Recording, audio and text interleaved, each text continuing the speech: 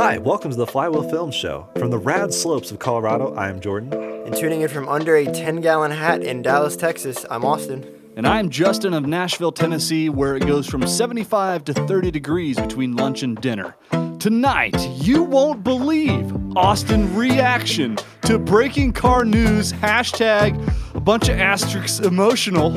And we debate the ultimate car for a Sweet 16. And I literally don't know how I survived the drive to get here. But first, yes, the news. We have real news. Oh, we do have real news. Yeah, this is embargoed information. For those of you that don't know what embargoed means, it basically means those of us in the automotive journalist industry, which, yes, we are. We're so cool. We get information before the rest of the country, you plebs.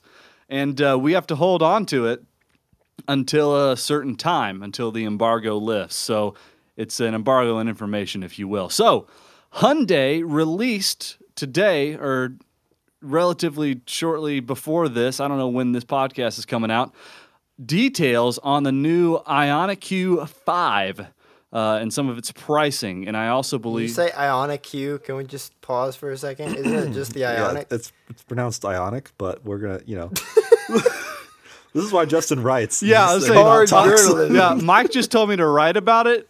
He didn't ask me to pronounce it. So the Ionic 5, the Ionic with a Q 5, has some pricing information. Is it spelled any other way, though? I don't know. I'm actually not sure. Well, so, yeah, Justin, what does the price start at? Let's jump straight into it. People are wondering. Yeah, let's jump right into it after Ionic 5 Q minutes of banter and about sometimes spelling. Y. So, revealed pricing and packaging. So the U.S. is going to get a 58 kilowatt hour battery pack option for the Ioniq 5. That's in addition to the other one, I think was 77.4 kilowatt hours. And it'll come with the big boy. That's right. It'll come with 2 electric motor layouts, either rear motor only, or you can get front motor for all-wheel drive. They are utilizing their new eGMP platform, which I think is like global manufacturing platform, something like that. But it's very similar to like Tesla's and the Ultium platform. It's that skateboard where the battery pack's on the bottom and laid out flat, and the motor's on either side. So we've seen that before. Nothing special about it, but the pricing is also not special, but it's here and it's new. So let's talk about it. So you can get, they have 3 different trim levels, either the SE, the SEL, or Limited. The SE, the information as far as we have, it seems like that is the only one that comes with the standard range battery pack from this matrix that I'm looking at here. So you can get the SE with the standard range as the most basic model. Starting price, $39,700. Now keep in mind that Hyundai still gets that federal tax credit. So you can, if you apply, then you can get $7,500 reduced on your taxes. That's not up front though, so you're going to be paying that $39,000 up front. A lot of states have their own as well. But Yeah. so yeah, you could potentially get it very cheap, and that is cheaper than I expected it to enter the market in. Yeah. Yeah. And remember, this is a I wanna CUV, talk- so go ahead. No. I want to talk for a second about the trim levels that they announced, because I can't decide if I'm over the moon that they didn't go with something super silly. I'm looking at you, Fisker, for the different trim levels and the names, or if I'm just happy that they just went with their normal SE, SEL, Yes. Limited. Yes. But it always makes me laugh because SE is like stands for special edition, right? Well, But that's the base. yeah. Well, I isn't don't that how know. Ford does that too, don't they? Yeah, here's the thing. I mean, so on another episode where we have more time, we will do a whole debate on trim level nomenclature because I have a lot to say on that. But we'll make it a 3-hour special only on trim level nomenclature. 3 hours. So, yeah, I don't know. I guess it makes sense to keep it though, because a lot of people who buy new to market electric cars are actually brand loyalists. So they have a Hyundai before, they're happy with it because objectively Hyundai makes good products now. Whether or not they did 15 years ago, they're good. Their current products are good. But the eGMP platform is interesting. So for those who don't know, the Hyundai IONIQ 5, the Kia EV6, and the Genesis GV60 are all built on the same platform, the eGMP that Justin mentioned. But each brand is doing their own tuning to the chassis and battery control units and motors and suspension tuning. So it's all going to be slightly different, but for most people it'll feel similar, which is nice. That means you can kind of cross shop based on brand offerings, trim levels, and looks, which are most important. And interior are going to be huge. Correct. Yeah. And I think IONIQ 5 looks fantastic. It reminds me of, if I bought one, I would dress it up to look like a Lancia Delta Integrale. There you go. And have a great time. I think the IONIQ 5 is going to be for those that love like the retro look, that really want to embrace being different in an electric car. The EV6 is going to be for people that just want an EV that looks pretty cool. And then the GV60 is going to be for those that like really want like a premium product. I think and they're blind. Yes. Because I don't know how you could pick anything over the IONIQ 5 in this on the eGMP platform, because it's just so cool. But I guess I could see it, and it doesn't quite get the best range because it is so boxy. The EPA estimates for the range came out not too long ago, I think earlier this week, and it was like 5 or 6 miles less on each battery from the IONIQ compared to the EV6, purely because of drag coefficient and how boxy the IONIQ is, which I would give up in a heartbeat, but I know there's some diehard range fanatics out there. And that's fine, I will say, because the eGMP cars seem to charge really well. They have great charging curves. They're very road trippable, and we're going to find out soon firsthand. We should actually have Forrest on the podcast, because Forrest is going to be driving one from LA to Dallas. So Austin, you'll have to, maybe we could have him on, honestly, while he's there. But it'll be interesting to see how that trip goes, because he'll be one of the first, if not the first in the US to actually road trip it. And he'll basically use the Electrify America network to get between locations. And it seems to charge pretty well. Kyle had the EV6 over in Europe and did a bunch of charging with that. He was thoroughly impressed. And he was actually just down in San Diego at the IONIQ 5 event a couple of days ago doing its driving impressions. And so check out that video on Out of Spec Reviews, because I think those are still under embargo. But once it's up, that'll be out of embargo, and see how it drives. But I think it's good. So he was impressed with the charging capabilities, because they were really touting that in this press release while I was taking a look at it. They are saying that it should be able to fast charge from 10 to 80% in just 18 minutes. I believe using 800 volt multi-charging system, which I believe is similar to I think that's similar to Porsche, actually, to the Taycan. It is, yeah. 800 volt is just like Taycan, which honestly everything should go 800 volt, and I'm sure Tesla will soon. So it's always surprising when a brand new to market car doesn't have 800 volt. So yeah, I'm also interested to see if Forrest actually gets the range that Hyundai is saying that he should be getting out of the IONIQ. The basic level, which this is interesting. I'm guessing, just because of the smaller battery pack, they're getting less power out of the rear motor. But that SE standard range, 168 horsepower, 220 miles of estimated range. The next step up is going to be the SE, but it's going to have the big boy battery. That's 225 horsepower and 303 miles of range. And then if you opt for any trim that has the dual motor, you're going to get 320 horsepower, but your range is going to be reduced to 256, according to these numbers. Which that horsepower and range is better than the Volkswagen ID4, which I think will be cross-shopped with this.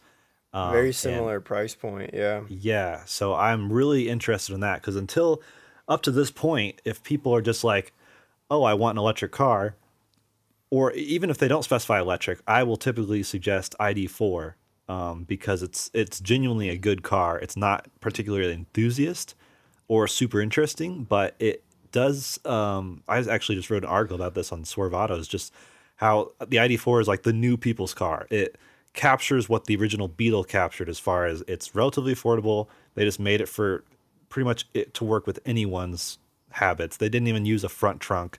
They have it set so there's no one pedal driving by default because they know people are coming from gas cars into an electric car and they want an easy transition wherever possible. So wait, even the charging port is right by where the gas cap usually is. it can still do one pedal driving, but that isn't the default setting. Is that what you're saying? Oh, so yeah, the default setting is not one pedal driving, and then you just press the drive selector again, and it will do brake mode, which Okay. is sort of like one pedal driving, but not fully. It won't come to a full stop. Oh, okay. Unless you're in like adaptive cruise control mode. Sure. But it's such a good car for so many things. It's not the best at anything, and it also doesn't really suck at anything. It's just Sure. it just is. Just yeah, a few things. I think Hyundai Kia is doing a really good job of hitting all the specs that impress people because the range numbers, getting that over that 300-mile mark, means a lot to people that know nothing about EVs. Yeah. Because they see over 300 miles and they think that's pretty equatable to a tank of gas. Yep. But they're also impressing the EV enthusiasts with the charge numbers of that 10 to 80% in 18 minutes. Right. They're kind of hitting it in both the new to EV crowd along with the EV crowd. Yeah, because that 18 minutes, when you think about it, if you go to a gas station, like, okay, sure, does it still only technically take 5 minutes for you to fill up? Yes, but you've gone inside, used the restroom, got a bag of chips, got yourself, a big 64-ounce, slushy, and that's taking you 10.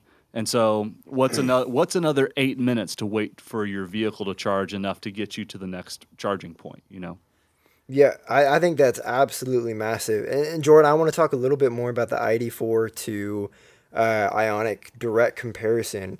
Does Volkswagen still have the tax credit in play? And if you were looking at purely federal tax credit, no state credit, what would that price comparison look like between IONIQ and ID4 at the base trim levels? Base is identical. Base trim is identical pricing and tax credits. Yeah, they still have the tax credit. So it would be really good, fair comparison to cross shop. Justin, is their pricing released on the all-wheel drive IONIQ 5? Yes. So all-wheel drive SE. Like, what's the... Yeah. What's the all-wheel drive SE? The least amount you could spend on an all-wheel drive IONIQ 5 is $47,150 before federal tax credits. That's also not including taxes, fees, freight charges, and all that. So you're still going to spend over $40,000 for all-wheel drive when it's all said and done. But that's what you're looking at. So that's still really comparable to ID4. So IONIQ 5 across the board has better charging than the comparable ID4, better range and better charging.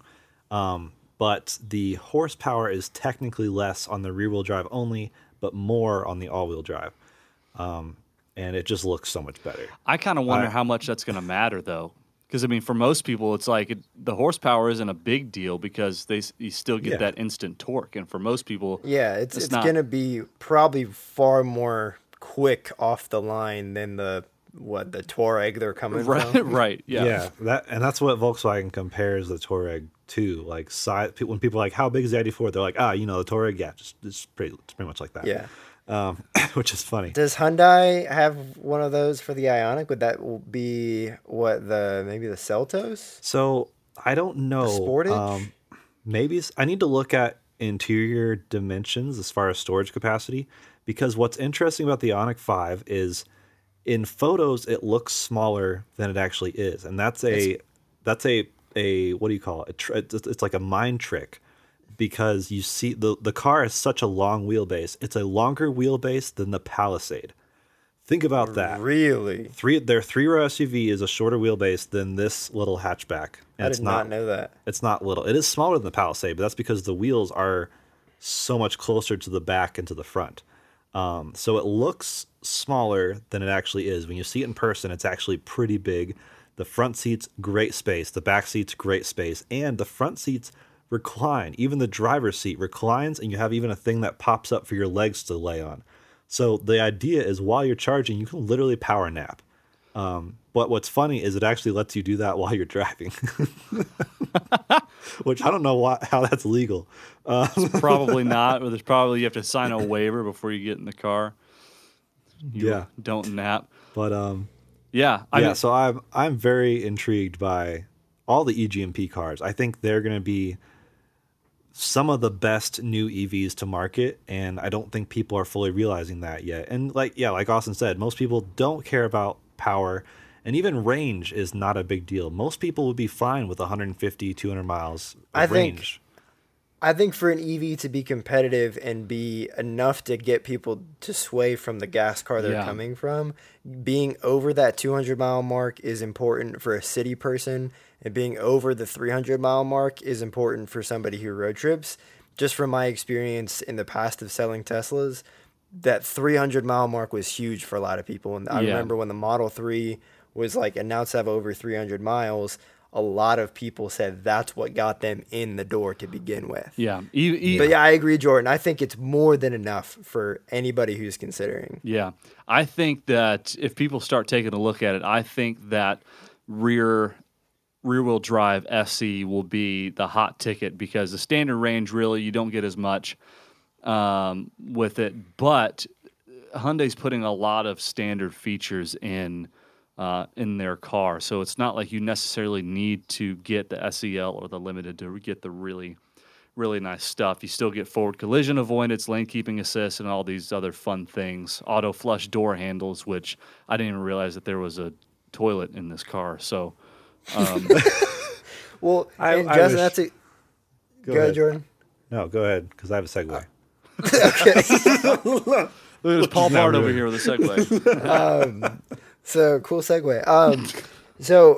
Last thing, and Jordan is a perfect testament to this. Justin, I wholeheartedly agree. I think the rear-wheel drive, I'm like bummed that Tesla no longer sells the long-range rear-wheel drive Model 3 because I think that's a really, really solid package for most people because if you have a good weight distribution in a car, not only is that a really fun, dynamic, and interesting car to drive, but if you get the right tires on there, you're going to be okay in nearly any driving conditions. That paired with the fact that EVs typically will have a little bit better traction control because the motor sits on the axle. There's no drive line lag there.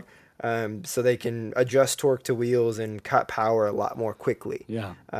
So Jordan is a testament to this because if you've seen his Instagram at ghosty.miata, there's a whole lot of pictures of him riding around in Denver in snow with winter tires because the Miata does have perfect 50/50, right? In the NC. Just try doing that in summer tires. How about that? And then the EVs, I don't know if the numbers have come out yet on the weight distribution on the eGMP platform, but it's got to be similar because where the battery's at. Yeah. So, I just returned from all that car stuff in California, and that was quite the trip. So, like good, brilliant geniuses we are, me and Kyle left California at 1 p.m. In L.A., and we had it was supposed to be a 16-hour drive. What's really more because Kyle was like at midnight. It was like, hey, by the way, we need to go film this car we've had for the past 7 days. Yeah. He was like, we got to film the RS6 Avant. And I was like, I'm not going to complain. But I was like, oh, you mean the car we've had this entire week and could have filmed like 10 times? Yeah, so we filmed that. But it was fun. We got to hang out with Forrest. Forrest had the Golf R. So it was kind of similar cars from cousin manufacturers. Like a cool uncle with his cool nephew. Very cool family time. The uncle that still smokes cigarettes with the nephew that vapes a lot. Yeah. True. So we took those up Ortega Canyon, which if you're in the LA area, go up that canyon, especially when it's hazy and cloudy because it looks like Jurassic Park. Dreamy road for sure.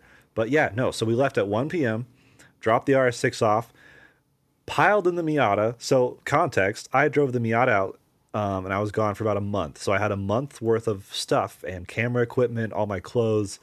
So, I was pretty packed to the brim. And then Kyle flew out and he was going to fly back. He's like, oh, I'll just go back with you. I was like, sweet. It's going to be an adventure. So then I took Kyle and his stuff and filled my second trunk, which for those who don't know, if you have a power retractable hardtop, you do have a second almost full-size trunk that was also filled to the brim. So yeah, not 50-50 weight distribution in this particular trip. More rear biased, I'd say. Which you probably needed, right? Yeah, so we left. It was like, 16-hour drive. And then we looked at the weather after we left, of course. And it was severe winter storm alerts all through Utah, Colorado, and Wyoming. So there's goes those routes. So south route it was because we wanted to get around the storm. So took the south route, which makes it 20 hours of driving. And I was like, oh, cool. We'll get to like Flagstaff, stay the night. We drove through the night. So hit 3 different snowstorms. Oh, and also I'm on summer tires. So we hit 3 different snowstorms that I was not expecting. I've never really driven this route or don't remember ever driving it. So I don't know, Austin, if we did our family vacation like 11 years ago, but it was dark. I couldn't see anything because it was night, which makes sense. And usually I know those two exactly things what happen at that's the like. same time. Unless if you're in Alaska, those things are usually mutually. You merely So, adopted but leaving- the dog. even leaving California was actually really cool. So the day before, I was driving the Porsche Taycan GTS Sport Turismo on Angeles Crest Highway, which is the most magical road in existence. And then that day, it snowed up there, which I'm so lucky it snowed the day after I drove that road. And so it was crazy to see snow literally in the hills above LA, which I usually consider to be some place that's like nice all year round, which it is. But altitude at the top of Angeles Crest, you're at over 7,000 feet, which is higher than I live in Colorado. So they got snow. I was like, oh, good. We didn't see any snow. That's great. And then we got to Arizona, hit a snowstorm, which was freaking scary. I was driving like 15 miles an hour, praying that the semi truck in front of me did not exit or get off because I was literally in his tire tracks, hoping for the best, gripping my steering wheel so hard. I think that's what kept me awake because I didn't actually drink any coffee. I was just pure adrenaline and also Just maybe terrified. Yeah. yeah, fear and adrenaline. Yeah, have you considered swapping your morning coffee for a good, solid dose of Cortisol? terror? So yeah, drove all through the night. Hit another snowstorm in New Mexico on that mountain pass north of Albuquerque. And then Those are some great roads up there, though. I really wish you could have driven them in fair weather. They're so nice. Yeah. And then a bit more snow in Colorado when we got back. So in total, it took about 22 hours. I was up for 42 hours straight. I was beat. So yeah. So I immediately put my snow tires when I got back. So now I'm ready for winter weather. And it looks great with the coilovers. The fitment is very nice. Much better than stock tires. Speaking of tires, hey, Austin, how's that tire video coming? The what? You know, the tire video. You were like, yeah, I'm going to make a video about these wheels. Yeah, also got new wheels and tires, right? I did get new wheels and tires. I think it's made it on my Instagram a whole one time. I didn't want to post a lot about it because it was a process, and I'm going to make a video on the reason I chose the wheels and tires that I did for my car. And I was just upset because I looked through over 100-page thread on a Fiesta ST forum trying to figure out what tires would work for my car. So my goal is to condense that into like a 10-minute video. So instead of reading through like 70 pages of a thread where people just get off topic, you can just watch me talk about wheels and tires for that long. Anyway, Jordan, speaking of delayed videos, how's that part 2 of the road trip coming? So I probably mentioned this before, but let's just say the sequel will come sooner than the sequel to Avatar. But not sooner than the sequel to The Incredibles, to Incredibles, yeah. It turns out I'm the only person who's actually on time with any of the videos. Yeah. Yeah. You can't break a promise if you never make one. Yeah. Let's go. Speaking of anything. Anything else? Yeah. So I part 2 is coming, and I think it'll be 3 parts. This is pure speculation because I haven't even gone through all the footage yet. But I think it'll be 3 parts. I'm really excited to edit it. Part 2 turned out pretty better than I expected. And I kind of wished I had filmed this West Coast trip, but it was so chaotic. I feel like I would have missed major things, and I would have been disappointed later editing it. So I've already decided. I kind of scoped it out, and now next time I do a California trip, I will film that, and hopefully even have better equipment by then or something. But I just need more cameras. I got a GoPro video of the Miata I was doing San Gabriel Canyon north of LA. So I'm excited. I'll post that up, I think, just as a POV video, just for kicks and giggles. I don't know. And I wish I had done that for Angeles Crest, because Angeles Crest is the most beautiful road ever. A lot of the other journalists had GoPros, but Kyle had them all with the IONIQ 5. So I was just driving, which was kind of nice. It's nice to not think about filming, but that's something about looking back through the footage and be like, oh, I remember that. So this East Coast trip is going to be great because I'll have these videos that I can look back on and be like, that was such a great time. And now I'm just going to forget this entire West Coast trip, probably intentionally forget some of it. I'm surprised how much of the West Coast trip actually worked out. I'm surprised I didn't run into snow on the way out there because I saw some. It was literally coming over the mountains to eat me. But summer tires. And then, even the very last day, the Taycan drive, they gave us summer tires. And I was like, oh, Lord, it's going to suck for the people tomorrow. And then Jack from Savage Geese just texted me and said their Taycan drive was basically canceled because of snow, which sucks because they flew all the way from Chicago to test this car then couldn't. That sucks. And it's because of weather. It's because of snow in LA. What? So you just never know. There's only one thing I can think of that sucks more than that, and that's being 16. And that takes us into our dream garage. So I got a question for you guys. 2 questions, actually. First of all, what car, if you could go back, what car would you give your 16-year-old self? And cars that were available when you were 16. You can't say you have a 2019 model year when you weren't 16 back then. And also, what cars would you suggest parents get their 16-year-olds today? So, I'll go ahead and start. Most of you guys remember my first car was a 1972 El Camino. It's kind of hard to top that, but you've only gone downhill since then. That's true, yeah. So, but I think probably what I would do, knowing now and how much I like cars, I wish that I had gotten some beater standard transmission, honestly, a Volkswagen Golf. I think that would have been practical.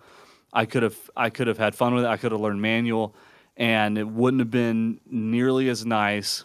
But I think I'd probably do something like that if I had gone back and if I could have sprung for because when you're 16, and for at least us 3, we had parents that could help out with making the purchase and doing repairs and stuff. So that would be the time to get a riskier vehicle when you're not responsible for all the stuff. So it's why not get a Volkswagen, a little older Volkswagen Golf GTI with some high miles on it so you can have fun and really enjoy it. And then worst case scenarios, you break down and your parents take you to school, So, the privileged life.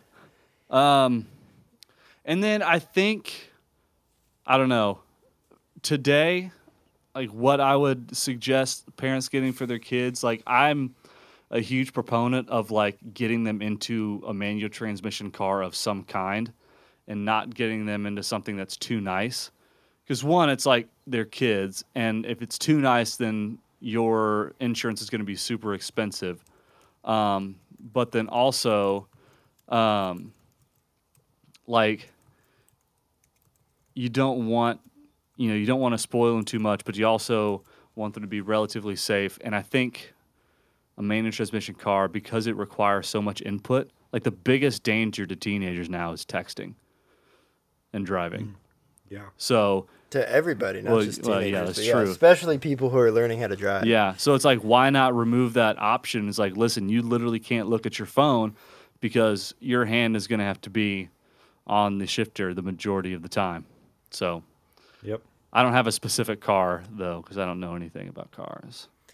Well, I share that sentiment. My first car was a Chevy S10. The first car I wish I had was my third car, which I owned about a year and a half later, and that was a 2000 Toyota Celica GTS. I wholeheartedly share the sentiment with Emmanuel, even though my first two trucks were both automatic. I wish I would have learned to drive in a manual. And when I say learn to drive, I'm not saying like throw your new driver on city streets in a manual with no practice and say, go have fun. I definitely think there should be I some think that's what I did to lot. Justin in the Celica. So fun fact that we all drove the Celica way before Flywheel. This is like half a decade before Flywheel Films was even a thought. And now look where we are. That was the that could have been seed. What did it actually. That actually did start Flywheel Films. That was it. I still can't drive a manual. So, but yeah, I think having some driving lessons and a controlled environment with a manual, and then it forces you to be a more intentional driver, not just the distraction piece. But when I was learning how to drive stick in my Celica, you have to be more attentive of like stoplights and stop signs and the person in front of you and the people behind you. And like, there's so many more things you have to be attentive to because you do have to shift.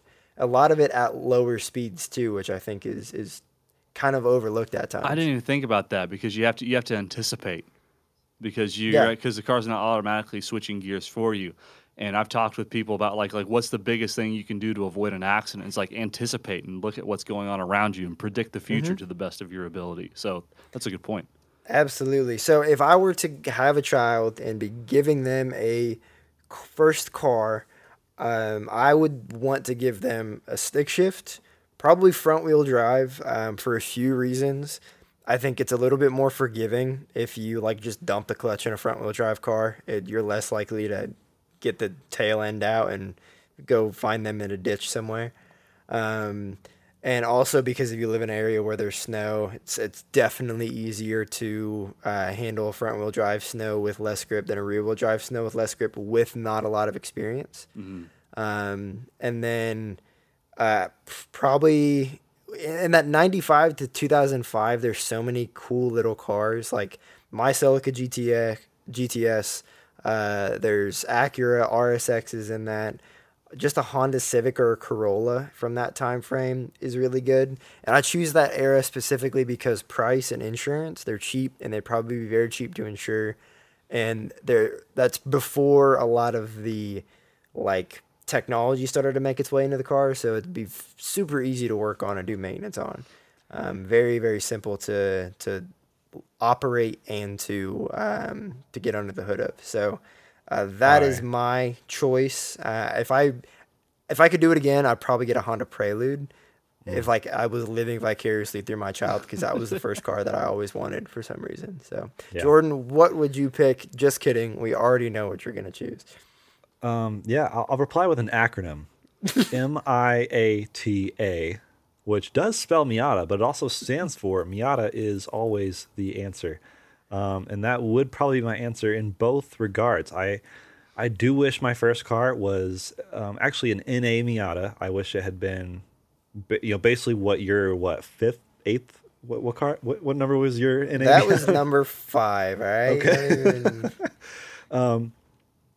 To echo what you said, yeah, a manual transmission they can learn on. I will counter the fact that if they learn on rear-wheel drive, that gives probably the most. They develop control quickly because that is the spiciest car. You can get the tail end out, but it's such an underpowered car. It's not too That's fair. detrimental. If they're learning it's not giving someone a Mustang GT50 Cobra 350R. If they're learning on something like a Miata, I suppose that's like I had to try to get the tail end out on my NA Miata with sticky tires on it. So that's fair. That's a fair point. Yeah. But for kids today turning 16, I would honestly suggest NC Miata. And it's similar to NA. It's just easy to work on, easy to learn, all your own maintenance. Very few issues. Like that's one of the challenges with the NA is if you're not mechanically inclined or if you get stressed by like a warning light or a noise, maybe that's not the car for you. Get an NC. They are very easy to drive. But I will say that maybe a Fiesta ST or some manual hatchback from the last 10, 15 years, even if it's front wheel drive, is Fiat also Abarth, if you need more. Fiat 500 more Abarth space. would be great. Yeah. So that's it. Some good choices. Well, I think we will call it there, my gentlemen. Thank you for joining us. If you have questions, corrections, commentary, or have some newly acquired money you'd like to offload, feel free to hit us up on Instagram, Facebook, even email. That's theflywheelfilms@gmail.com. Yeah, and if you enjoyed the show, maybe you'll like our other things too. Instagram and YouTube contain most of our content at Flywheel Films. Hopefully another video or two coming out soon. And my Miata has Instagram at ghosty.miata. You can find my Fiesta ST on the gram at kona.party.st. And I don't have Instagram, but you can reach me by Deep Sea Sonar. All right. Thank you for listening, and goodbye. You just call yourself a whale? Got him. Self-burn. Those are rare.